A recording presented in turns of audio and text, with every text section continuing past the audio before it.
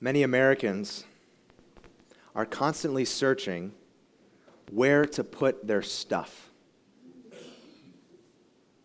If you leave here and drive around town, it won't take you very long to find a place where there are something called storage units. Storage units are literally a unit of space that you buy. You don't show up and get food or go to the checkout counter. You buy a unit of space where you put stuff. Near these storage units, you'll probably find a place where you can rent something called a U-Haul truck. These trailers and trucks are moving billboards that proclaim to everyone who sees them, "I'm moving some stuff." Within or near the U-Haul rental place, there will be a business that sells moving boxes.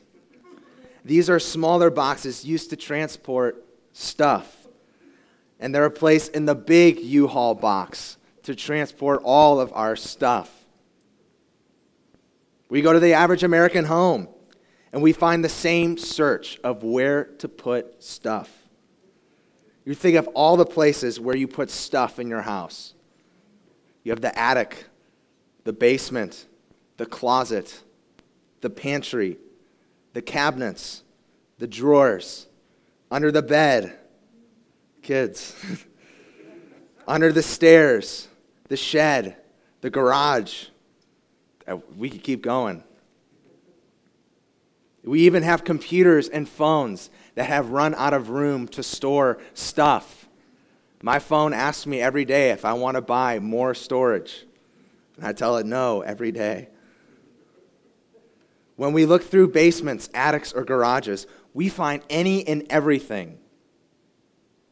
There are old clothes, old trophies, old files, old toys, old games, old exercise equipment, old tools, old decorations, old music, old photos, and just plain old junk. These things can range from being useless to being boring to kind of interesting to flat out weird, especially if you've ever watched the show Hoarders. Most people treat their lives and their status with God like an attic or a basement. They have accumulated a bunch of stuff that they never think about. When they stand before God, they're going to give him this grand tour of their attic. They're going to say, look, God. Do you see this? This is that time I gave $1 to that Salvation Army guy outside of Walmart. Look, God, this is how many times I went to church. God, do you see this? This is how many Bibles I have. Oh, God, remember this one? This is my Jesus bumper sticker. This is my Facebook posting. Oh, God, there's so much more stuff. Oh, you can ignore all that junk in the corner. Come on. There's so much more good stuff here.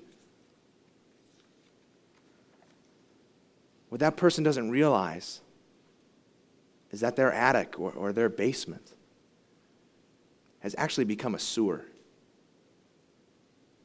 Now, have you ever been hit in the face by a smell? And you walk into a room or someone's house and it just straight up stinks. But the people living there, they have no idea. And now you're thinking, well, maybe that's my house. You need to think of the attic of your heart or the attic of your life is full of good stuff.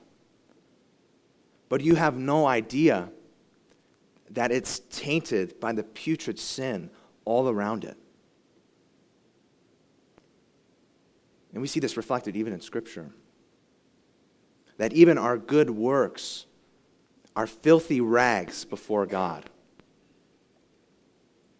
Paul in Philippians, he says that all the great religious things that he did before he became a Christian, he says they're rubbish.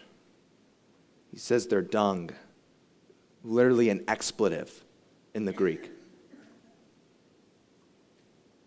This stench, this stain is deep within us. And all the things we try to do to remove it only pile on how bad it is. And this is what so many people are proud to present to God. It is only the Holy Spirit that makes us aware of the awfulness of our hearts. It is only when we understand the bad news, friends, that the good news shines all the more brightly and that it cleanses our hearts. We come this morning and continue in Galatians chapter 2, verses 15 to 21. You can find it printed in the insert of your bulletin.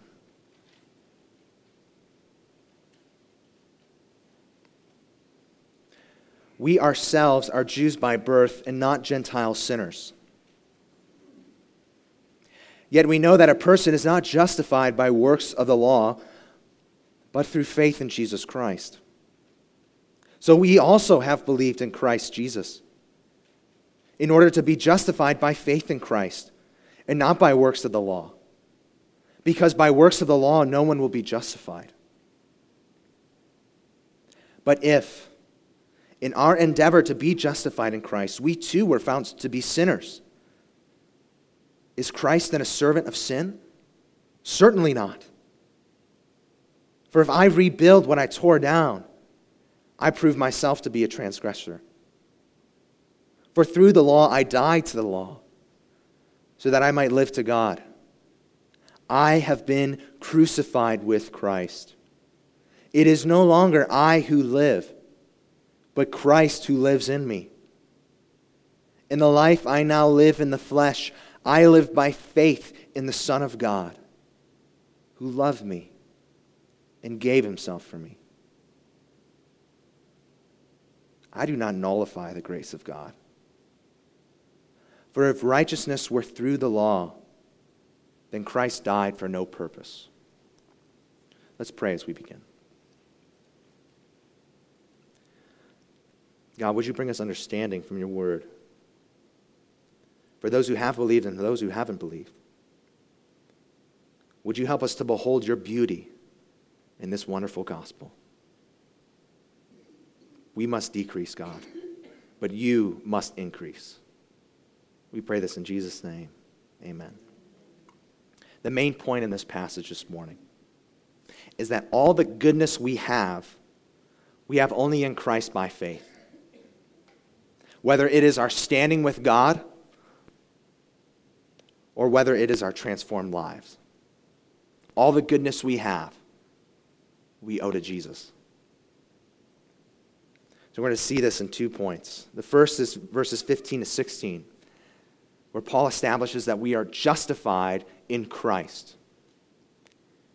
In the second paragraph, he responds to an objection and says that we are dead in Christ, but also that we are alive in Christ. So we approach the first point. We are justified in Christ. In Paul's defense of the gospel of grace that he preaches, he has already established, on the basis of an autobiographical account, that the gospel he preaches is indeed God's gospel. He received it from God. That this gospel he preaches is in fact the same gospel as the Jerusalem apostles preach. And last week we saw that the gospel that he and the other apostles preach is the authority for Christian living. That means that if salvation is truly by grace through faith in Christ, then they cannot make the Gentiles to feel like second-class citizens. Because the basis of unity and the basis of a righteous standing with God is not keeping the Old Testament law, but repenting from sin and believing in Jesus. So we saw that Peter lived inconsistent with this gospel. the gospel that he believed, the gospel that he preached. That by removing himself from eating with the Gentiles, he was adding a requirement that he knew and previously displayed was not really there. Paul spent all this time defending his gospel and showing its authority, and now he continues his speech to Peter that he's telling the Galatians about. And he's going to establish and remind them the actual gospel that he preaches. So the portion of text we approach this morning is perhaps the heart of the epistle, the heart of the Christian message, the heart of the Christian gospel. Friends, we should never grow tired of the gospel or think we have advanced beyond it. Indeed, as we continue in the book of Galatians, we will see how important the gospel is, not just in our conversion, but in our whole Christian life. So as we approach this magnificent description of justification by faith, we keep in mind the words of Martin Luther, who said the truth of the gospel is the principal article of all Christian doctrine. Most necessary is it that we know this article well, teach it to others, and beat it into their heads continually. So we come to verse 15, verses 15 and 16, and in these two verses, Paul is setting a trajectory of a contrast, of a way that works and a way that doesn't work. And to do this, he's calling back Peter and the rest of the Jewish Christians to common ground. Common ground that they have with Paul, and common ground that they have with all of the Gentiles. The common ground that they have with Paul, we see in verse 15, is that they are Jews by birth. They are Jews by birth and not what? Not Gentile sinners. This means that they are those born with the law of God. Some, like those who collided with Jesus in John 8, thought that this religious heritage gave them some automatic favor with God. And there are those still today who ride on the coattails of the religiosity of their parents and their grandparents. That they get automatic favor with God just because who their grandma is or who their dad is. So they have this common heritage. But how does verse 16 begin? Begins with that one word, yet. Paul is saying that despite their status as Jews and having the law of God, this does not mean that they inherit a right standing with God. In other words, their status as Jews does not mean that they are any better off than the Gentiles. And when you read the book of Romans, this is what Paul is at pains to prove in the first 3 chapters. He shows that both Jews and Gentiles are sinful. He says in Romans 3:9, what then? Are Jews any better off? No, not at all.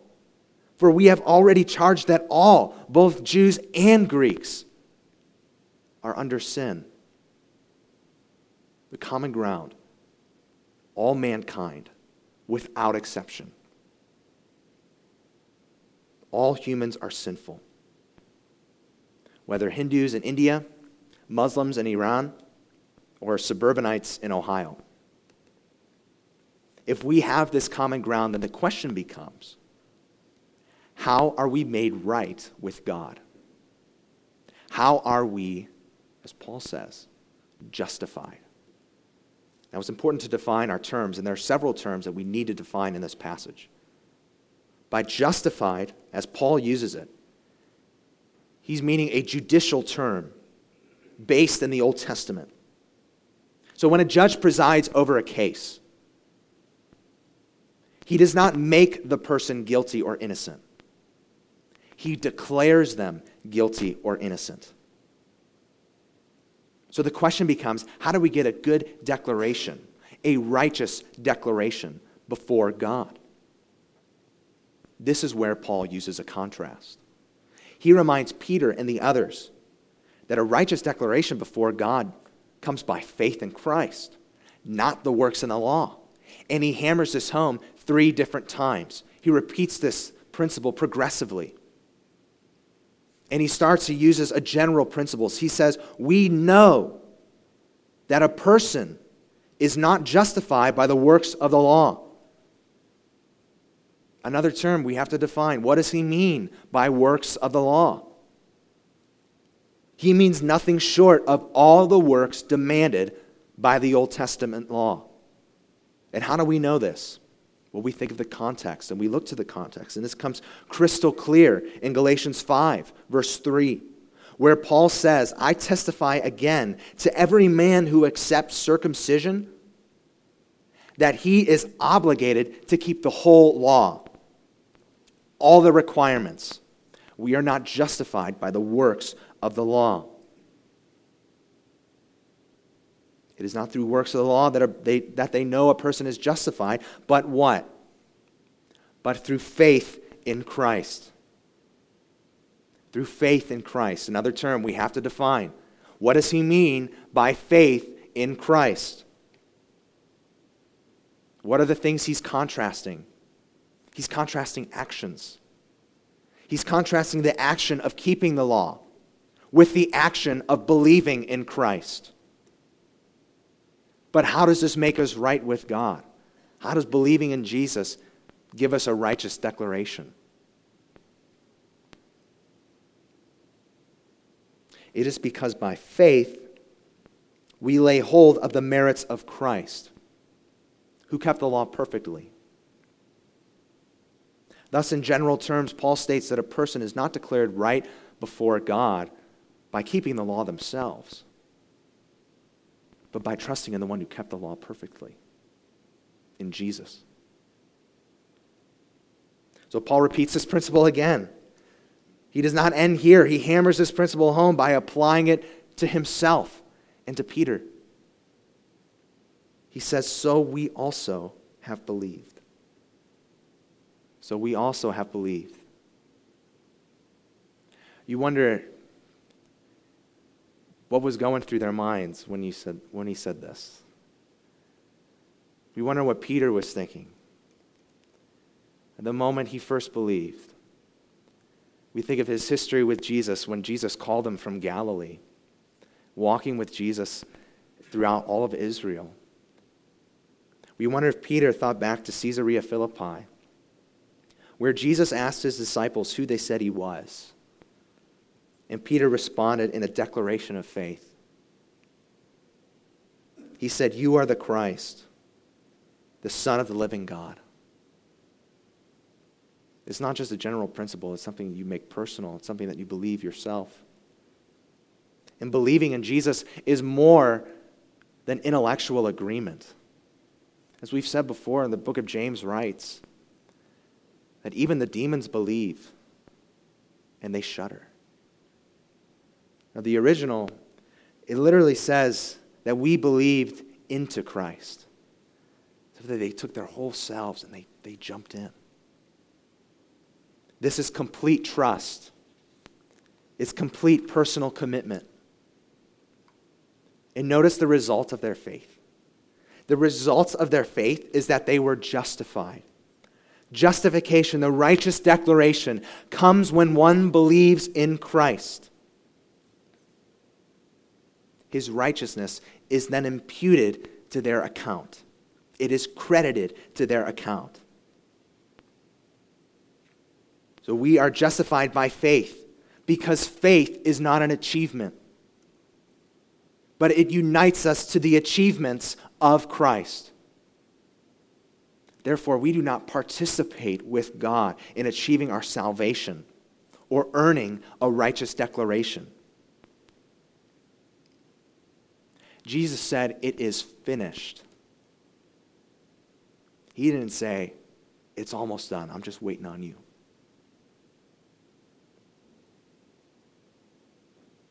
One commentator summarizes Paul's presentation to this point by saying, what is generally true must become personally true and is also universally true. Paul says that by the works of the law, no one will be justified. By the works of the law, no one will be justified. Why can we not earn a righteous declaration? Well, Paul alludes to a psalm here. He alludes to a psalm written by David. It may be helpful to answer that question. Why can we not earn a righteous declaration by keeping the works of the law? It's Psalm 143, verses 1 to 2. David writes, "Hear my prayer, O Lord. Give ears to my plea for mercy. In your faithfulness, answer me in your righteousness. Enter not into judgment with your servant, for no one living is righteous before you." David's pleading with God for mercy. But he says, God, if you judge me, I'm going to stand condemned. And he advances his argument even more. God, not just me, no one can stand in your presence.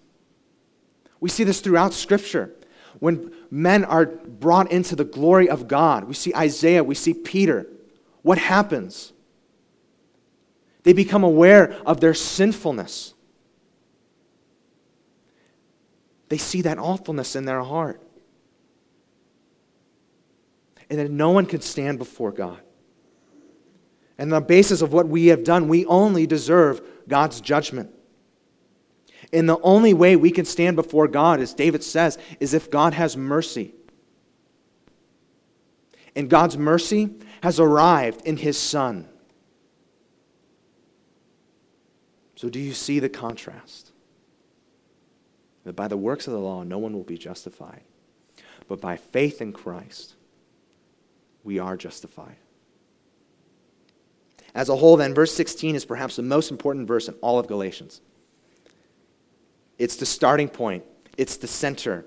It's the paradigm. This is how God justifies us.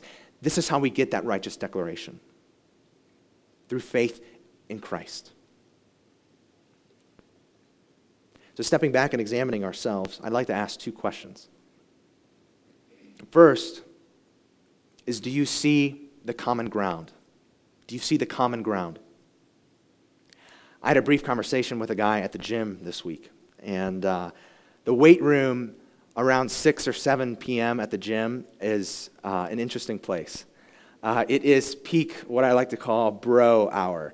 And there are plenty of powerlifters where I go who just put up serious weight. And this guy and I were negotiating over a piece of equipment, and he tells me how he is still regaining his strength. Now, this guy is just the stereotypical male gym goer. He's working class, he's pretty loud, and he curses like it's a nervous tick.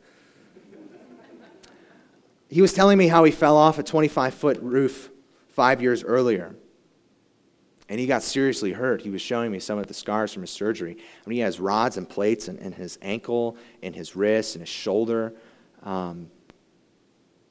And it took him 6 months. It took him 6 months to learn how to walk again. Now, you wouldn't know that a guy like that could be humbled. But he said that every day during that time, he cried. So it's so easy for me to walk into the gym and hear vulgarity, hear men just tell stories of objectifying women. And like the Pharisee who's looking at the tax collector, say to God, thank you that I'm not a sinner like them. That's a reprehensible thought. I stand as much sinful as that man. Apart from Christ, I have as good of standing as that man. And like when he had his accident, it's a reminder that all of us will stand before God weak, without an excuse, humbled. And we go back to the text, and Paul's reminding Peter and the other Jewish Christians that although they may think their inherited status from birth makes them better off than the Gentiles, it does not. Apart from the grace of God in Christ, no one can stand. Do you hear that? There's no boasting. There's no self-righteousness. None of these things before God. And justification by faith is all the more proof that pride is an abomination to God. Because Jesus paid it all. He didn't go Dutch with you and pay half. He paid it all. So let us humble ourselves then, friends. God doesn't see you or me with the world's standards. He sees you with his own, which means we all fall short. And this just undercuts our nature, doesn't it? Because we are creatures of pride. You get a little bit of praise, and you love it. You feed off of it. But the gospel says that you are condemned, that you are unimpressive. You know, at the same time, it says that that means you are more loved than you ever thought. That despite this, God sent his son to die for you. So do you know the common ground? Secondly, do you know the way? If someone were to ask you, how do you become a Christian? How do you get that righteous declaration before God? What would you say? If we all have this common ground, it's a liable question for anyone to ask. Your answer, friends, reveals what you are leaning on. The answer is not read the Bible, come to church, volunteer for a charity, do some good deeds, make the good outweigh the bad. Those will not clear our guilty verdict. We need someone to stand in our place. We stand before God like David and agree that we are not the way. But we know the one who is the way. We cast ourselves in faith on him, his work, his death, his resurrection. Do you know that way? Well, this leads us to a natural objection, doesn't it? If we are justified by faith in Christ and not our works, then is Christ a servant of sin? And is Christ just saving us to do whatever we want? For a free-for-all kind of life? This is the objection of the Judaizers. It remains the objection of many today. So we come now to the second point as Paul responds to this. He lays out the objection in verse 17. He responds to it in verses 18 to 20. And he gives a summary of it in verse 21. So take a look at verse 17 and notice the rationale of the Judaizers. If Christ alone is our justification and not the works of the law, it makes sense then that those who have faith in Christ will stop seeking justification through works of the law. So for Paul and Peter, this meant that they were going to look like Gentile sinners. The ones back in verse 15. Where do we see this? We see the perfect example of this in the previous set of verses. Because what was Peter doing? He was eating with the Gentiles. And he got a lot of raised eyebrows. The Judaizers see Jewish Christians as no longer living under the law and conclude that Christ facilitates this licentious lifestyle. They see grace as being really dangerous. By believing in Jesus, have Christians landed on community chest and picked up that get-out-of-jail-free card? Paul says certainly not. Paul's response is twofold. The first comes in verse 18 and 19. where he says the law has been satisfied. The law has been satisfied. Look at verse 18. Paul, Peter, and the Jewish Christians only prove themselves to be sinners, or like the Gentile sinners, if keeping the works of the law is the way of justification. Paul says if he rebuilds the law as a requirement, he proves himself to be a transgressor. Why? Verse 16. Because by the works of the law, no one will be justified. This is exactly what Peter was doing. By withdrawing from eating with the Gentiles, he's reestablishing a part of the law. And when you reestablish a part of the law, you reestablish the whole thing. And the more requirements you have, the more you prove to yourself and prove yourself as unable to keep all those requirements. So that's kind of the ironic thing about legalism, isn't it? They emphasize doing a bunch of stuff, but that emphasis only proves how much you fail. If we rebuild the law and show ourselves to be transgressors, it's our own fault, not Christ's. What Paul says in verse 19 then is that he has a new relationship to the law. He says he died to it. He's freed from its authority, and therefore he's freed from its condemnation. Similarly, in Romans chapter 7, in Romans 7 verse 4, he said that we have died to the law. In Romans 7 verse 6, he says that we have been released from the law. How did this death, how did this freedom from the law come about? Verse 19, he says it came about through the law. That's a tough phrase. Died to the law through the law. The context in Galatians helps us here. This means that the law's punishment and the law's curse that's reserved for us because of our disobedience was poured out on Christ. This is what Galatians 3:13 says. Christ redeemed us from the law by becoming a curse for us. Looking back again to Romans 7, it says that we died to the law through the body of Christ. So did faith in Christ make them like Gentile sinners? No. Because the law has run its course. It's been satisfied. Its judgment has been meted out.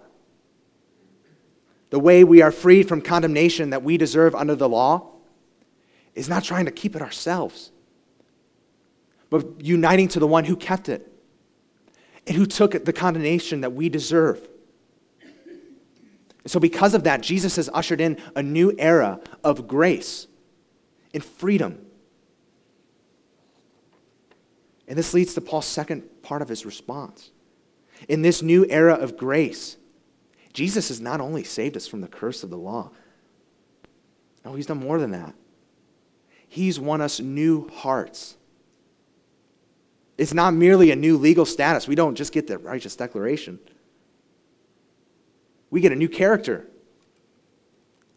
This is the era of freedom not to do whatever we want, but the era of freedom to live to God. This is the second part of Paul's response to the Judaizers' objection.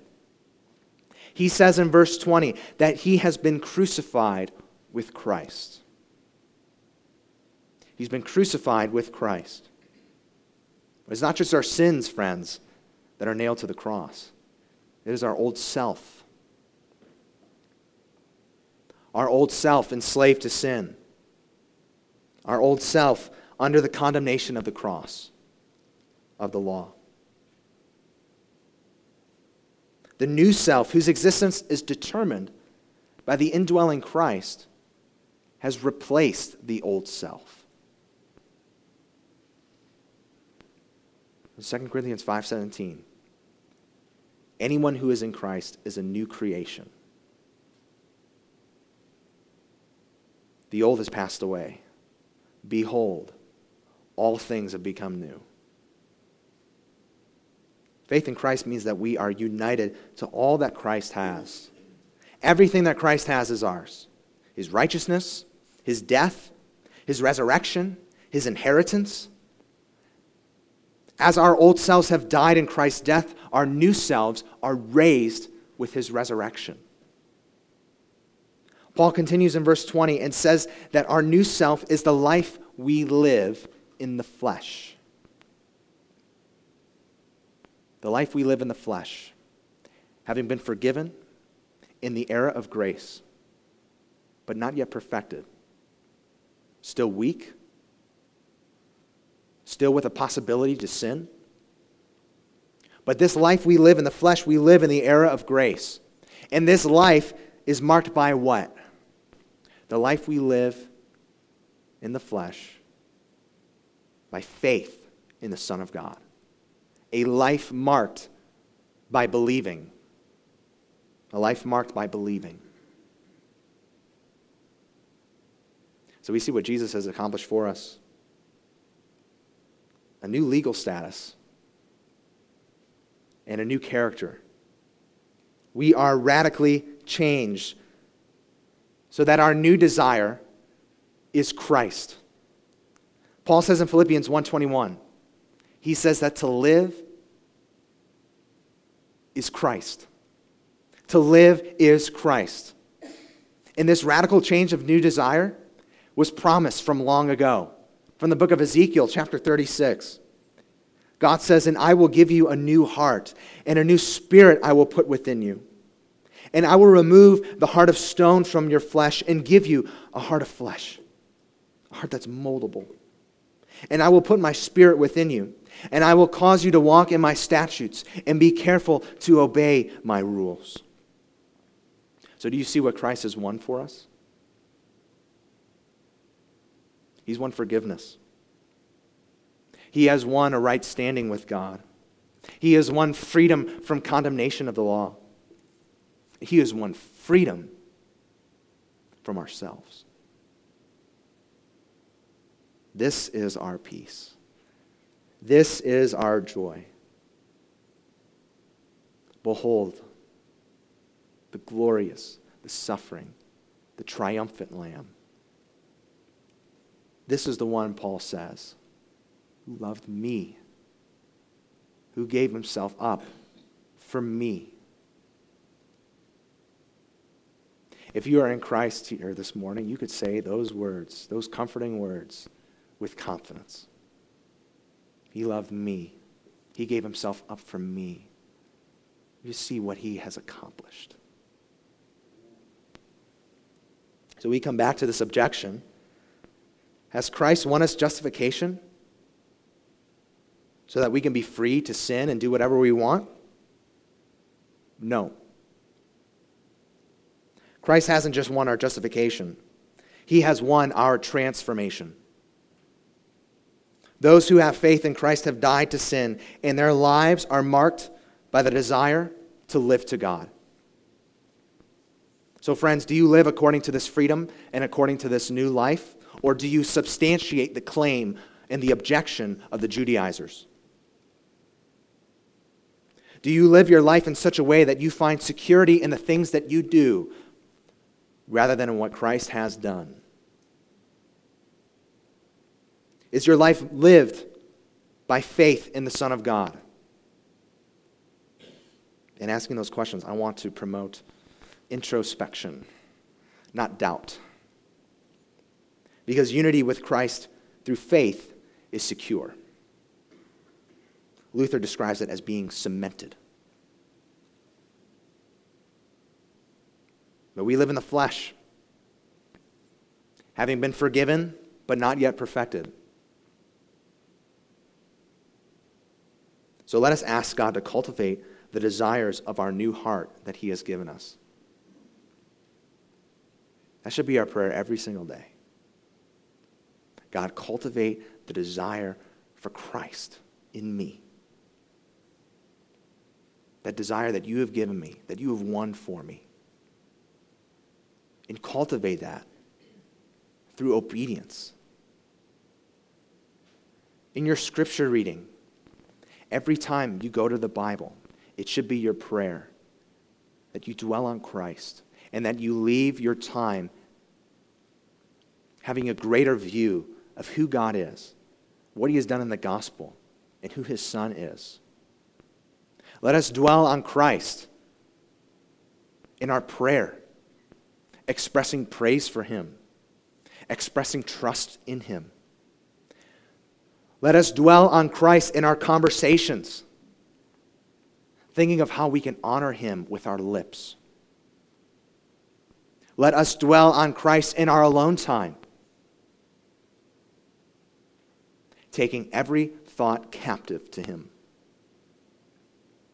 Let us dwell on Christ at work, honoring him in our attitude, in our work ethic, in the relationships that we have. Let us dwell on Christ and cultivate the desire of the new heart that God has given us with our families, with our friends. To live is Christ, friends. To live in that new life of faith in Christ is a life marked by believing every component. So let us ask God to cultivate the desires of the new heart he has given us and has won for us. So the end of the matter, brothers and sisters, comes in verse 21. Going back to the law as the way of justification nullifies the grace of God. If there was the slightest of possibility that we may achieve justification on the basis of our works, then Christ died in vain. If we could attribute anything, if we could contribute anything, then Christ died in vain. Theologian J. Gresham Machen said that this verse captures the central thought of the letter. The Judaizers attempted to supplement the saving work of Christ by the merit of their own obedience to the law. That, Paul says, is impossible. Christ will do everything or Christ will do nothing. Earn your salvation if your obedience to the law is perfect, or else trust wholly to Christ's completed work. You cannot do both. You cannot combine merit and grace. If justification is even in the slightest measure through human effort, then Christ died in vain. This is the gospel. By faith, Jesus' righteousness becomes our righteousness. The payment of his death by faith is credited to us and stands in our place. And by faith, his resurrection raises us to new life. Jesus paid it all, and he did not die in vain. So all glory be to him. Let's pray.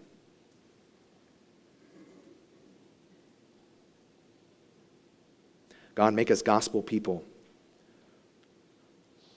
Write this on our hearts, Lord, because we are often prideful.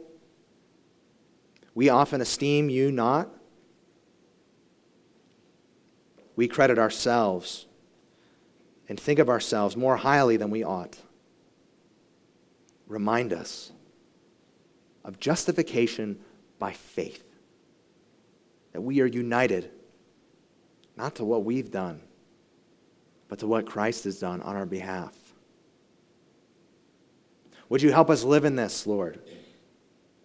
To walk in faith in the Son of God and cultivate the new heart you've given us to make us more like him. We pray this all in Jesus' name. Amen.